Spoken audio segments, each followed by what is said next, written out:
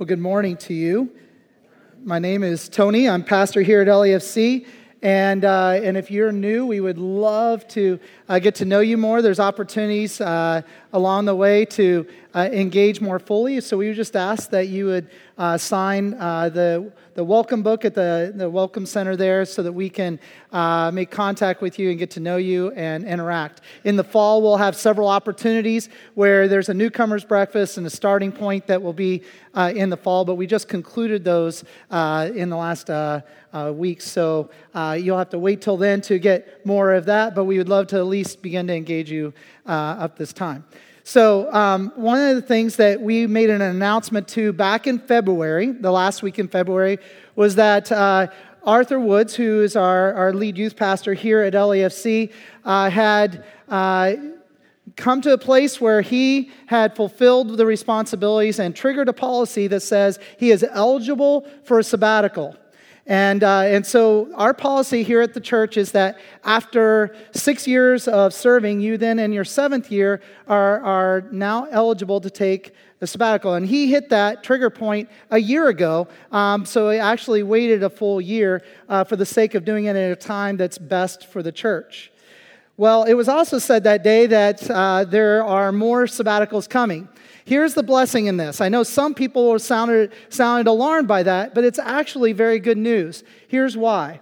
Historically at LAFC, this policy has long existed, but very few ever triggered it because the tenure and the lifespan ended up being much shorter. And so the fact that we have a team that is wanting to stay is a good thing. And so this enables us to go. So back in 2012, I believe it was, we sent Ken on a sabbatical. Was it 2013? That's good, because otherwise that'd be too soon on the other end.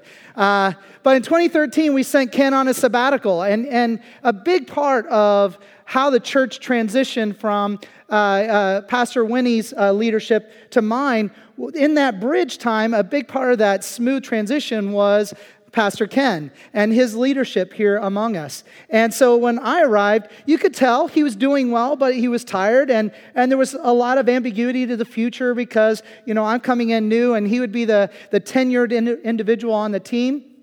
So we talked to him about going on a sabbatical, and if I was to be quite honest, he wasn't excited about it.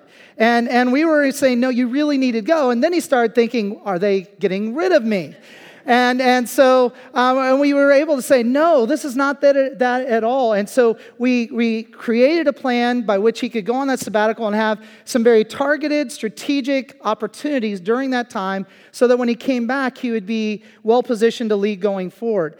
And what I saw happen in that man for the next several years was nothing short of envy for me. As I looked at what God did in his life, I just said, that is what sabbaticals are for. They're meant to recharge you so that you can relaunch as a leader and bless the church. And I have personally been blessed by what God did in his life while on sabbatical. And so you need to understand that because when I started, several of the pastoral team members had resigned around that time. So we hired a bunch of people at around the same time, which means that there's a bunch of us eligible for sabbatical, and we're kind of delaying it. So Arthur waited a year. I'll be starting mine in 2 weeks, and so I will be about 10 months behind when my eligibility date began. When I get back in mid-August, I'll high-five Matt Sawada, and he will head out the door and be gone till mid-December. When he gets back, we have about a 4-week window of everybody here, and then Bima heads on sabbatical, and he will be away for about 3 months. And then when he gets back, when the building is finished, we'll let Joel go.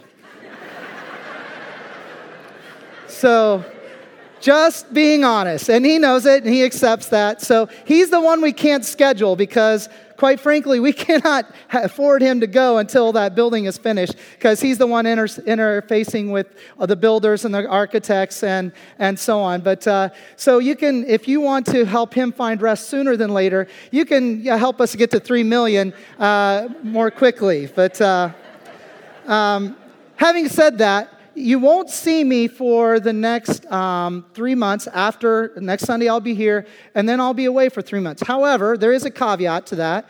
If we hit the 3 million mark while I'm away, which is very possible because there's been some pretty significant gifts in these first few months. If we hit the 3 million mark, I will come back to celebrate with the church for that Sunday. Hint, hint, wink, wink. If you want to upfront your gifts, you can do so, and then I'll come back a little sooner and celebrate with you all, and I really, really hope to do that. And so we're excited about what lies ahead. We're going to share more about where things are at. We are meeting regularly right now with architects. They're drawing the plans up for builders to use to actually build the facility, and we're very encouraged by the giving of the church and the pattern of giving, and so we do feel it's very possible we could be breaking ground this fall. But again, that's got to be based on the consistent giving that we're already seeing and continuing forward. But so we're excited about the future. I do hope to come back. My 3 aims of my sabbatical are to rest, refresh, and reload. And so my intention during this time is, yes, there will be points of rest, but I had to propose what I would do with my sabbatical and get that affirmed and approved by the elders. And so I want to give you just a quick outline of what I asked for and the elders have affirmed. So I will begin my sabbatical on May 17th. On May 18th, I will be getting on a plane with a group of people led by Elmer and Linda Landis, and we're going to be going to Israel. So I will be spending my first 2 weeks of sabbatical in Israel. I already have it planned that I'm going to get left behind. Elmer and his team will come back to the States, and then I will continue on from Tel Aviv onto Azerbaijan, where I will be spending time with some of our strategic partners, missionaries that serve in Azerbaijan, the Quivanants. And so I'll spend a few days in that country, which is right next to the country of Iran, if you are curious where that is. And so I'll be spending time there, and then I'll come back and I'll have some time where the list that my wife is producing is going to get rather long. The honey-do list of getting things done around the house. And then mid-July, I'm going to be going to California, and I'm going to be spending time shadowing the leadership team of High Desert Church. Now, some of you are very familiar with that term if you're around Joel, because that's every fourth word for him, High Desert Church. But that's where he served for over 10 years in ministry there. I'm going there to find out what dirt we can get on him so that when they come back, we don't have to send him on sabbatical because he's just gone. And so... But no, while I'm there, the point is that they have a very similar philosophy and vision for ministry as we do, but the pastor's been there way longer than I've been here. And there's just so much to learn. And so going with me will be Alex Swan, who is the person over here standing at this mic playing a guitar. Now, I highlight that. The reason why he's going with me and, say, not another person going along is that as of this past week, Alex was affirmed and approved to become our next lead worship pastor here at LAFC.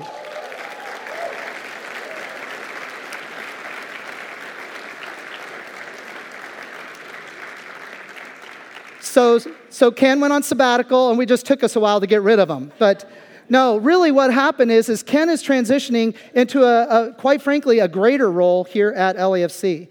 He's going to be taking on a lot of the behind-the-scenes support for our services, the technologies, and so on, but also he's going to be leading some of our pastoral care on the visitation side of it, because we really feel like we need to get better at ministering to people that are struggling with health issues or are shut-ins, and so he's going to create a strategy and lead that strategy out for us as a church going forward. And Ken will still be on stage leading from occasional, but you're going to see his primary Alex on stage beginning in the fall. And so Alex is getting married in August, so there's a lot of life change going on for him. And just by chance, is Allie in here? Alex and Allie, would you just stand, please? All right, there we go.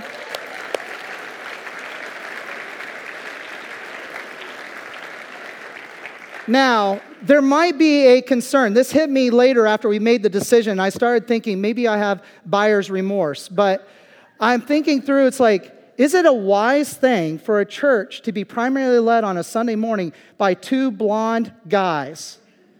And I think it's like, yes, it is okay. But we're going to need a lot of help up here. So, but I'm excited to partner with him in this journey. And so this is exciting. I'm going away as part of this to refresh and reload and for the fall, because we do have a lot of exciting things going forward. The timing is perfect, because when I get back, I'm going to need all the energy that God could possibly give for the season that lies ahead. And I believe that the excitement that is building here at LAFC, there's so much that's going to be happening in the next couple years, and I'm excited to go into it fully refreshed and reloaded to be leading in that. So my final part of my sabbatical is taking my family on the final 2 weeks once baseball season ends, and we're going to do a road trip out to Colorado and spend a couple days in Colorado, then Wyoming, Montana. We're going to go see the geysers there at Yellowstone, and then we'll conclude our main visuals of going to Mount Rushmore, and then we'll try to get as quickly through the plains as we possibly can. And come back here, and then literally we'll come right back in to being back on board here at LAFC. And so we'll appreciate your prayers. Again, I'll be here next week. There'll be a time for that time to pray together as a body. I am not looking forward to this, and that's not being here among you. That is not something I get excited about. In fact, it's a very bizarre thing, and I've told my wife, I said, I think it's a good thing that I'm beginning by going to Israel, because I think I'll be going through withdrawal of being here among you. And so, but I am already anticipating and planning for the fall, and we will be doing a series on prayer beginning in the middle of September, on September 9th, and what it means to experience and know God through prayer. And so that will be where we'll go this coming fall. So having said that, please celebrate with us. Do not see this as a negative. We have a great team that's prepared to teach this summer. The series is called Ablaze, and basically what it is taking scriptures that have impacted each of the communicators that will be up here, where it transformed and changed their life. And so that's going to be the series this summer. Nick Todd, who did the announcements up here, he'll be doing half the Sundays. The other half will be split between two elders, Corey and Ed, and then a couple pastors, Joel and Matt and Arthur, and then one retired old guy that happens to be somebody that I look a little bit like, my father. And so he'll be joining on the teaching team, and he recently retired and is now on staff with the Eastern District of the Free Church, and considers this now his home church, which makes me his pastor, which is a very interesting dynamic, to say the least. And so, my mom and dad, why don't you guys stand up? This is a cool moment. These are my parents. Would you welcome them?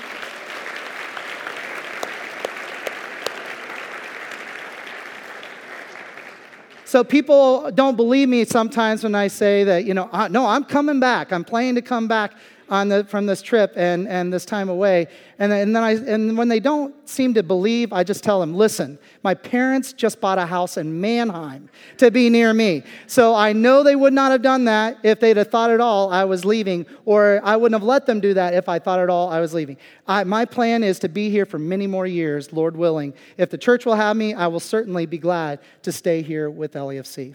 And so I hope you sense that God will continue to keep the momentum going throughout the summer. I personally love the series as I've been helping plan with the group. I'm really excited about what this church will be sitting under and teaching throughout these summer months. And it might be a bit intimidating to come back, considering what you're going to be sitting under. Having said that, we're going to conclude these last 2 weeks, today and next week, in the book of 2 Corinthians. And so I'm going to ask you to turn your Bibles there to 2 Corinthians, and we're going to be in chapter 11 today. Last week we were in 12. We're going to go back to 11, go to 12, and then we're going to go into the book of 1 Peter today. So again, this letter written to the Corinthians, very personal. It gets into some pretty sensitive issues, and that's why he gets honest and talks about the broken relationship between him and that church, and he's helping them grow through that. In that he said, let's get at the real issues. Let's not just play at the surface. Let's get below the surface and deal with real issues, real life issues. And that's what we've been dealing with the last several months in the book of 2 Corinthians. Last week, though, as I shared at the beginning of the sermon, I said this one's going to get personal. And it got very personal for me as I shared the journey that my wife and I went through back in 1998 with the birth of our daughter. And where there was several things that in basically her first year of life, multiple surgeries, multiple points where the doctors say, 98% of the time it will look like this. And that 98%, is pretty good. The 2% is what you don't want to be part of. Every time they said something like that, our daughter fell in the 2%.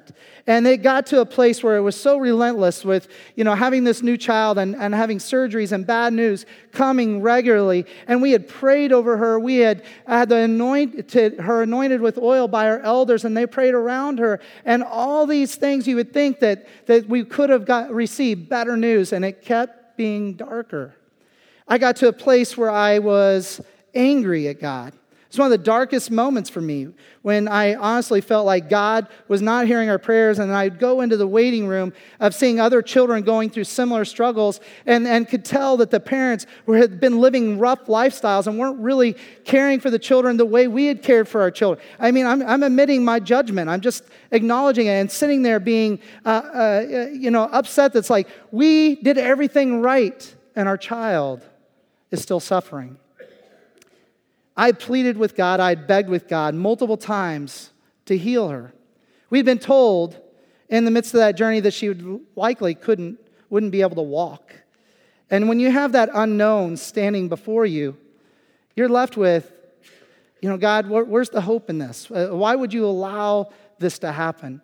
And for those of you that know my daughter, she is walking, and it's been a beautiful journey. But I have to say, there's other parts of her journey that haven't been so hard because we still did not know the rest of her journey. And I'm going to leave it at that. But for those of you that understand, we've had so many things that's happened in her life, and she continues to deal with those challenges. And we have to continue to trust.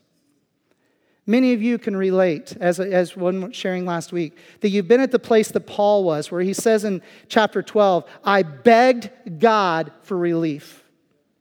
I can't continue with this pattern being what it is. Can you change it, God? Will you not heal her? Or can you change the situation? Can you do something miraculous to show your glory? And I will give you glory if you do that miracle. Only to see it changed. It kept staying the same. It didn't change. There wasn't relief. And I had to come to a place of being okay with that. You see, when Paul begged God to relieve him of whatever that thorn in the side was that he mentions in 2 Corinthians 12, that when he asked for relief and God chose not to, God's message to Paul directly was, my grace is sufficient for you. My grace is enough. And my power will be made perfect in your weakness. I don't like that message. I'm just being honest. It's not the feel good. I would rather God had said, you know what? You have pleaded to me. You have honored me. I have heard your cry. I'm going to do exactly as what you asked. That would have been an awesome verse. And how many of us would cling to it? But I don't hear, when we're in the midst of the storm, clinging to the statement where God says, my grace is enough. And in your weakness, I am going to display my power. It's a powerful verse, but it's not one we claim. It's because it suggests that we're not going to receive what we want to hear. You feeling me on this? I mean, how many people have we pleaded with God on behalf of them, people that are sick or struggling or dying, and we didn't receive the news we wanted? I have been a part of, again, elders praying over people. We've seen miracles happen, we've seen healings happen, and then we've seen other times where we have to just trust God's grace is sufficient. And His power will be made known through the weakness of those who are suffering. I don't like that statement, but I'm thankful it's there. Because it teaches us how to have a healthy perspective towards God in the midst of our storms. You see, there's the aspect of knowing that God is good in His character and loving in His character. and is all powerful and capable. And then to know that when in your suffering situation or difficult situation, that God's going to allow that to continue. You have to try to measure up your understanding of God to your own experience. Paul had to do that. And I think we can better appreciate Paul's response to God when God said, "My grace is enough. My power will be made known through weakness." I think we can better appreciate Paul's plea when we go back to chapter 11 and look at the list of what Paul had gone through before he even got to the place of pleading and begging God for whatever this thorn in the flesh was. So chapter 11, and we're going to look beginning in verse 24, I believe it is.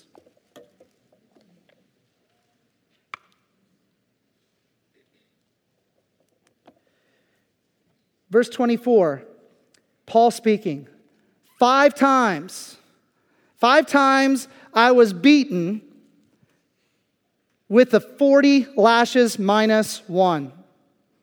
Pause there. How many of you have ever seen The Passion of the Christ? Okay?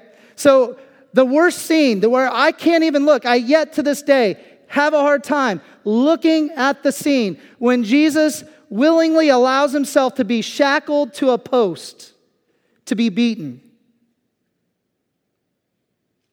40 minus 1. Paul experienced that 5 times. Imagine what his back looked like.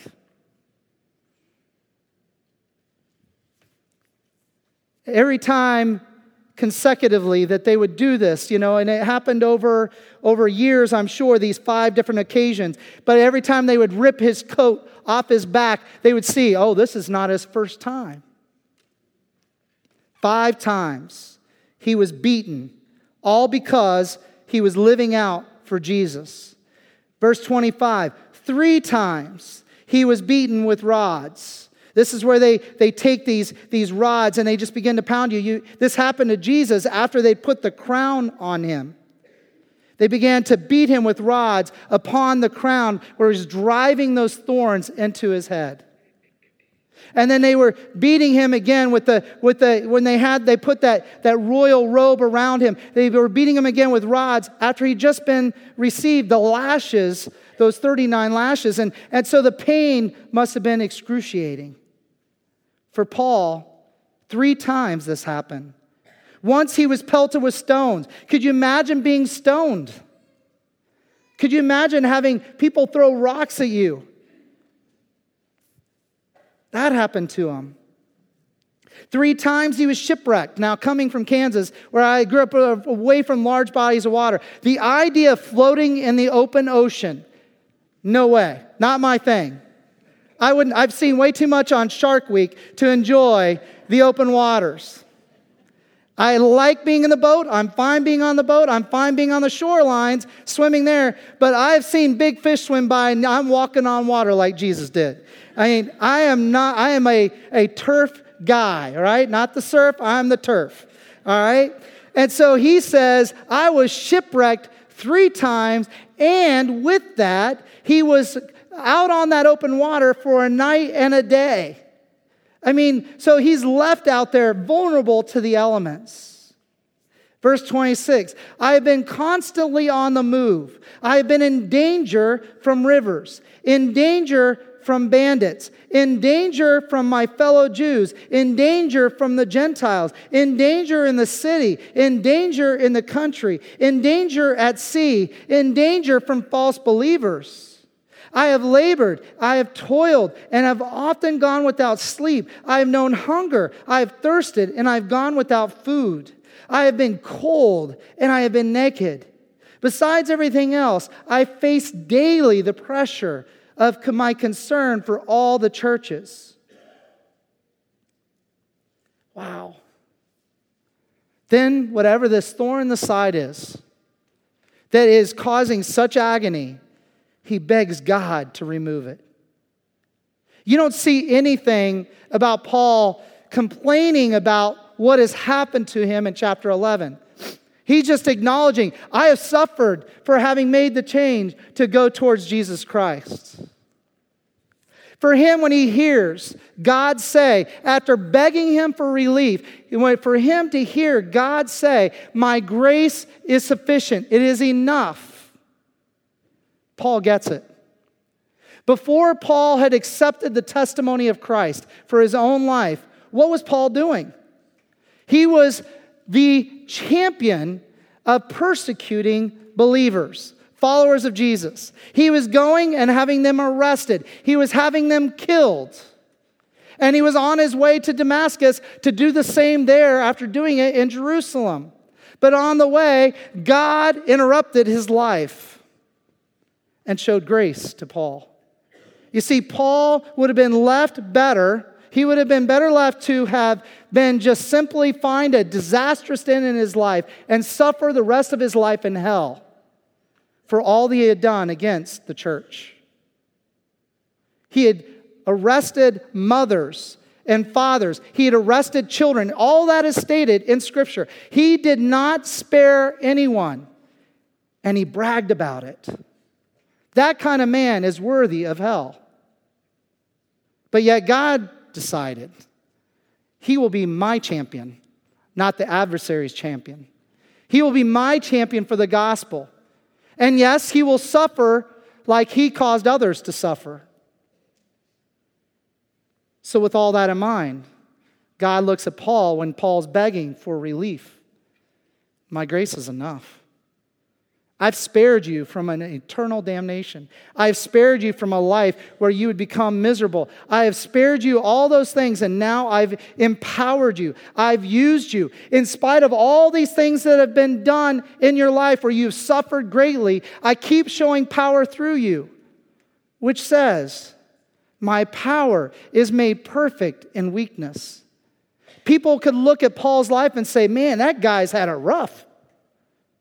But yet, God continues to display power through him. And the only way to explain that is to say there is divine power in the life of Paul, because his attitude should be that of being angry, disappointed, being downtrodden, being defeated. But instead, he continues to speak all the more boldly. How else can you explain it if this is your list? If this was your list, would you have the same tenacity as Paul? And if you did, people would begin to say, what is it with you?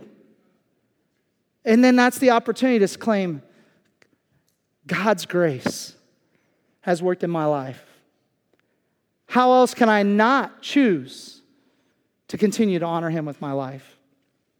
I'm sure people would say, well, it's not working for you. Look at how you're suffering. But Paul stays the course. In fact, his response to God's statement saying, my grace is enough and my power will be made perfect in weakness. Look at what it says in chapter 12, verse 10. It says, that is why for Christ's sake, I delight in my weaknesses. I delight in the insults I receive. I delight in the hardships that might happen because I'm walking with Jesus. I delight in the persecutions that have happened because I bear Jesus' name. I delight in the difficulties. And then he can acknowledge exactly what God had said to him. For when I am weak, then I am strong. Because it's God's strength that is now on display, not Paul's. See, when we are at our weakest, God's power brings us to our greatest moments of strength because we are not relying on our power, but his power. You see, I am absolutely confident that Paul, after being beaten any of those 5 times with those lashes, or any of those 3 times with the rods, or even after having been on the open seas, I'm sure he was exhausted, mentally and physically. But God kept moving and working through Paul powerfully. So Paul says, I delight in it. What kind of man delights in that storyline? What kind of man delights in the fact that God says, listen, I'm not going to relieve you of what you're suffering right now, even though you've begged me. I'm going to let it continue to happen because my grace is enough in you, and I want my power to be displayed through you. What kind of man then says, all right then, I celebrate that? This is where we need to go to Peter. So 1 Peter chapter 4, it's towards the end of your Bibles.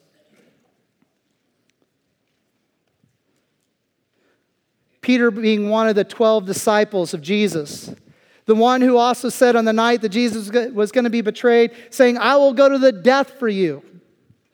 That same Peter, Jesus told him, you're not going to die for me tonight.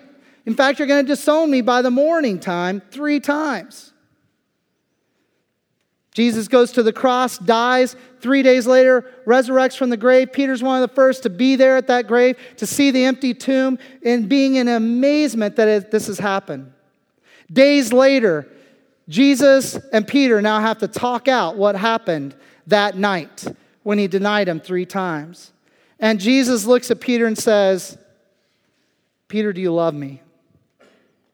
Peter, do you love me a second time? Peter, do you love me a third time? Peter is broken by the 3 questions. I'm sure it's not lost upon him that it was 3 times Christ asked him, do you love him? Corresponding to the 3 times Peter denied him. And then a powerful moment happens where Jesus looks at Peter. Don't worry, Peter.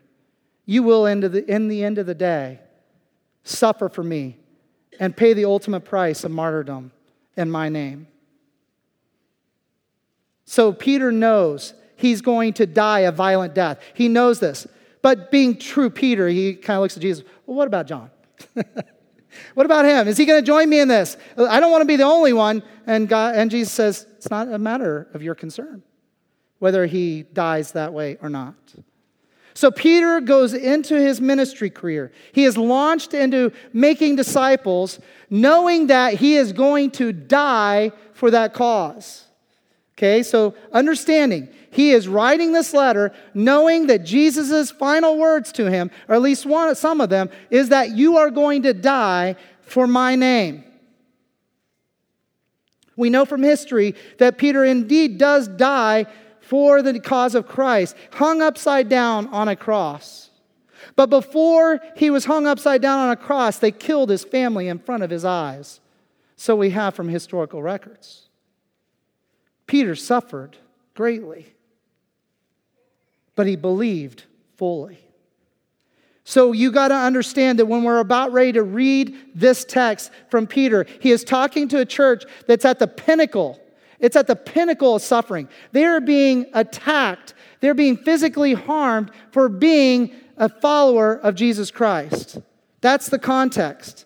And so Peter says this to them, knowing his end is going to be a violent death, knowing that these people are suffering violence and suffering greatly. He says this in verse 12. Dear friends, do not be surprised at the fiery ordeal that has come on you to test you, as though something strange were happening to you. But rejoice inasmuch as you participate in the sufferings of Christ, so that you may be overjoyed when his glory is revealed. If you are insulted because of the name of Christ, you are blessed, for the Spirit of glory and of God rests on you. If you suffer, it should not be as a murderer or as a thief or any kind of criminal or even as a meddler. However, if you suffer as a Christian, do not be ashamed, but praise God that you bear his name. For it is time for judgment to begin with God's household. And if it begins with us, what will the outcome be for those who do not obey the gospel of God? By the way, isn't that cool? God's household. By the way, in the text, God's oikos, just saying. All right? So in this, it says, and if it begins with us, what will the outcome be for those who are not a part of God's oikos? His family, his friends who obey the gospel of God. And if it is hard for the righteous to be saved, what will become of the ungodly and the sinner? So then, those who suffer according to God's will should commit themselves then to their faithful Creator and, keyword, continue to do good. So Peter here is on fire. When I read this text, he is speaking boldly. He is speaking out of the crucible of difficulty, and he is saying to this people, listen, we have to have the right attitude, the right mindset about the suffering that each of us are experiencing. And the first mindset is this: expect challenges. Expect challenges. Expect storms. Expect they're going to come. Because if you expect storms, it will remove much of the shock that often then causes us to blame God or to have fear of God in a negative way or to be angry at God. You see, if you expect the storm, then you're not as concerned that when it happens as to the cause of the storm. If you go about life not expecting storms, in other words, you expect life to always be easy because you're one of God's chosen, then when storms do come, you're shocked. Like, why would this happen to me? And that only leads you to a place of you begin to question God and wonder why God would ever allow that to happen. And then you might even ask questions. Perhaps I sinned. Perhaps I did something to take God off. But if there's no clear answers there, then you're only left with, this shouldn't happen. And there's shock, and there's anger, and there's depression. Peter says, friends, don't be surprised when suffering comes. Don't be surprised. Expect it. Now, for those that meet me for the first time, that interact and find out I'm not from Lancaster County, that they're shocked I'm willing to stay here as a result of that. But then they find out I'm from Kansas, they're like, oh, I've never lived there. And I'll be like, why? Too many tornadoes. And I'm like, well, I lived most of my younger years, up through age 18, living in Kansas, never really thinking about tornadoes. And it made me think that as I'm looking at this, because when it says, do not be surprised at your fiery ordeal or your sufferings or your difficulties or your storms, I go back and I think, why is it that I didn't grow up afraid of tornadoes living there? It's because at the youngest of age, you're taught to expect that they're going to happen. In 1 year alone, over 350 tornadoes hit Kansas just 2 years ago. 350 in one season. Here, people, I find it's interesting that they're like, they would never live there because of tornadoes. But since I've lived in Lancaster County, we've had tornado warnings here 3 times. I was like, well, that's not too far off the pace that I experienced in Kansas. The difference is, in Kansas, you can see the storm coming. Here, you can't. Too many trees, too many hills. So I don't like that at all. But out there, you can see the storms coming from the west to the east, which was part of the training as a little kid, that you were taught from a youngest of age, that when the storms are coming and the fire whistle begins to blare and it goes off in a repeated fashion when it's a tornado warning, then you know that you're to go to your basements. But before you do, what do people do? They go outside to look to see where the storm's at. It's a bizarre thing, I know, but in Kansas, you can see the storm coming. So you go and you look, but you stay near shelter. And then you can run to that shelter and get there. And you go to your basements. And if you don't have a basement, you go to the tub. And when you're in the basement, you go to the northwest corner because that's how you're taught. That's where the debris field will least likely hit when a storm's going from west to east. All those things are taught us so that we don't live our lives in fear. We live our lives prepared. It's a very different mindset. We don't train our kids how to handle tornadoes here. Hence, the fear. Right? But when you grow up out there where they happen more regularly, you're just prepared. You know that it's going to happen, so you don't get bent out of shape about it. And you just pray that it doesn't hit direct. And you do all the things necessary to stay safe. In the same way, Peter says, don't be shocked. Storms happen. It gets difficult for believers. So we should not be surprised by it. We should be prepared for it. And then second mindset is to not fear the unknown. We can't let our lives get bent out of shape, fearing the things that we don't know. I remember the day that we found out that my wife had cancer a year ago in March, and in that first phone call, it lasted like 20 minutes, and they were giving all the litany of things that we needed to be concerned about and to begin to do. It was overwhelming. And much of it could have caused you to become so distraught because there's so many unknowns. At some point in the journey, you've got to decide when you're in the storm, I can't let my mind or my heart be so captivated by what I don't know is going to happen, but rather trust in the one who does know what's going to happen and rest there. I take the present and the future for what I need to do to prepare, but I cannot live in fear of the unknowns. When you look at what he's saying here, he says, do not be surprised at the fiery ordeal as if something strange was happening. Verse 13, but rejoice inasmuch as you participate in the sufferings of Christ, so that you may be overjoyed when his glory is revealed. It's an interesting thing because he's saying that the unknowns aren't something you get your eyes on. What you get your eyes on is the glory of God being revealed, which could mean in the present or the near future, but it could also be eternally. We don't know what God's storyline is for your storm. We just know that at some point, whether on this earth or in eternity, the glory of God will be fully revealed through your life. That's the promise he gives. I'm going to glorify myself through you. Sometimes it's in your life and living. Sometimes it's in your death. But ultimately, you will experience the glory here on this earth and in eternity. So the mindset is this. You expect the storm, you expect the challenge, you don't fear the unknowns because that will incapacitate you. And then you have an eternal perspective realizing that God's got this. Whether in my life is going to end by this storm or it's going to be extended through the storm, God's got this and glory will come eventually. That's the truth of what's being said here. And then this idea in verse 16, I love the language. This is why I'm saying Peter is fired up. Look at what he says here in verse 16. He says, however, if you suffer, it shouldn't be as a murderer or as a thief or any kind of criminal or meddler. However, if you suffer as a Christian, do not be ashamed, but praise God, you bear his name. God's name through his son Jesus Christ is tattooed on your life. And when you're going through the hardship of life, whatever that storm might be, it is the opportunity for the name of Jesus Christ to be proclaimed even at the most intense parts of the storm. That's an opportunity to be proud to be with Jesus. And I see this in Peter's statement. It's not easy when you're in the storm.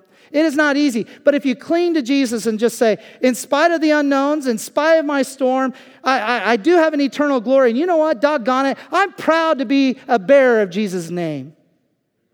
That's the attitude, the mindset of Christ that we should have when we're in the midst of the storm. And then when you look at how Peter ends this text, so he's contexted all the mindsets we should have in this, and then he concludes with this. So then, those who suffer according to God's will should commit themselves then to the faithful Creator and to continue to do good.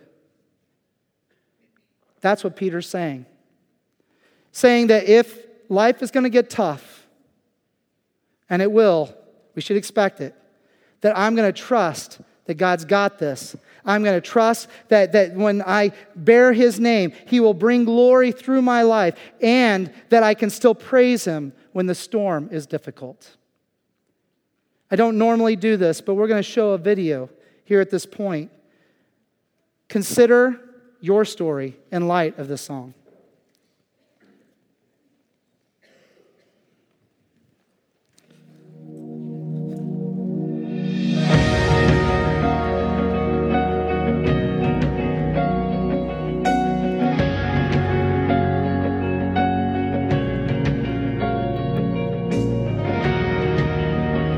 Sure by now, God, you would have reached down and wiped our tears away, stepped in and saved the day. But once again, I say amen, and it's still raining.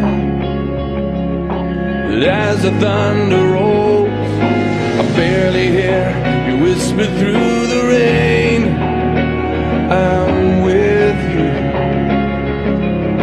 And as your mercy falls, I'll raise my hands and praise the God who gives and takes away.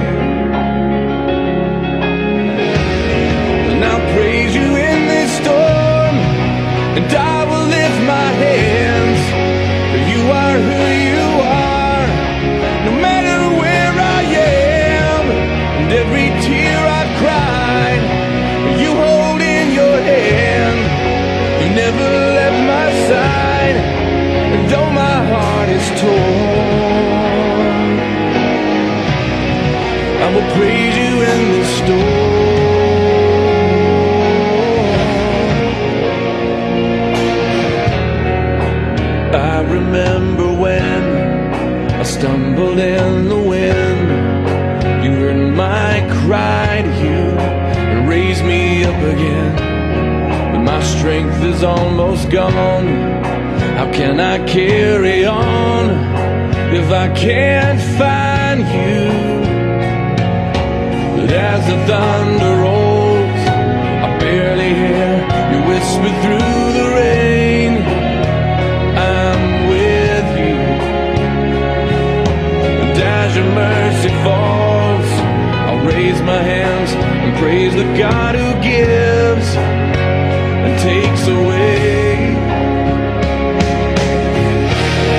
And I'll praise you in this storm, and I will lift my hands, for you are who you are, no matter where I am.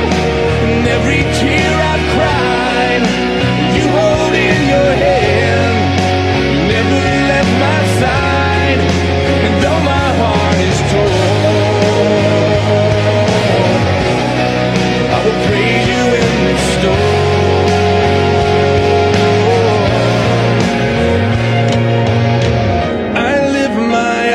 To the hills, where does my help come from? My help comes from the Lord, the maker of heaven and earth. I lift my eyes into the hills, where does my help come from? My help comes from the Lord, the maker of heaven and earth.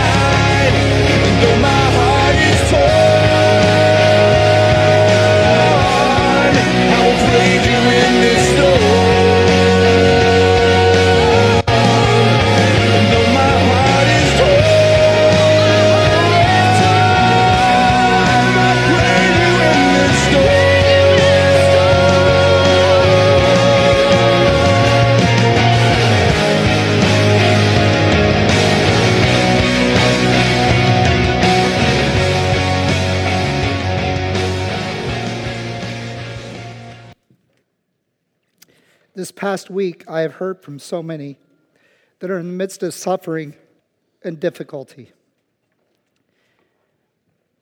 Paul's charge, where he says, I will celebrate, I will delight in my sufferings. And then Peter's charge was saying, we're called to continue. The option to choose to not continue when you're in the midst of the storm is then you're left with self-pity. You're left with feeling abandoned. You're left with depression. But if you choose to continue, God restores. God builds up. God provides strength. His power is made perfect in weakness. We can't stop living in the midst of the storm. We're called to praise God in the storm. How many of you, by an uplifted hand, would say, I'm in the midst of a storm right now? And I'd welcome prayer. Several hands. I want to pray. So God, I know from having talked to many here in this room, many in first service, also others who listened online, there's a lot of burdens, there's a lot of storms, and then there's people we pray on behalf of, that where it's not our storm, it's their storm. God, this is a teachable moment where we learn about your grace. We also learn about your power and how it's manifested through weakness. But God, I just ask for all those who lifted their hands that they will never stop continuing to go forward trusting in you. They will trust in your work, trust in your goodness, and live out the hope of glory. So God, I just pray that in this moment as we remember your suffering, that we'll find hope even in that story.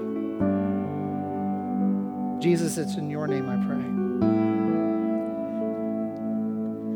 just know that is opportunity in the midst of the storm to acknowledge and know the strength of God more than any other season of your life. So we praise him in the storm. We praise him for the future glory. And we praise him knowing that we can continue to live today.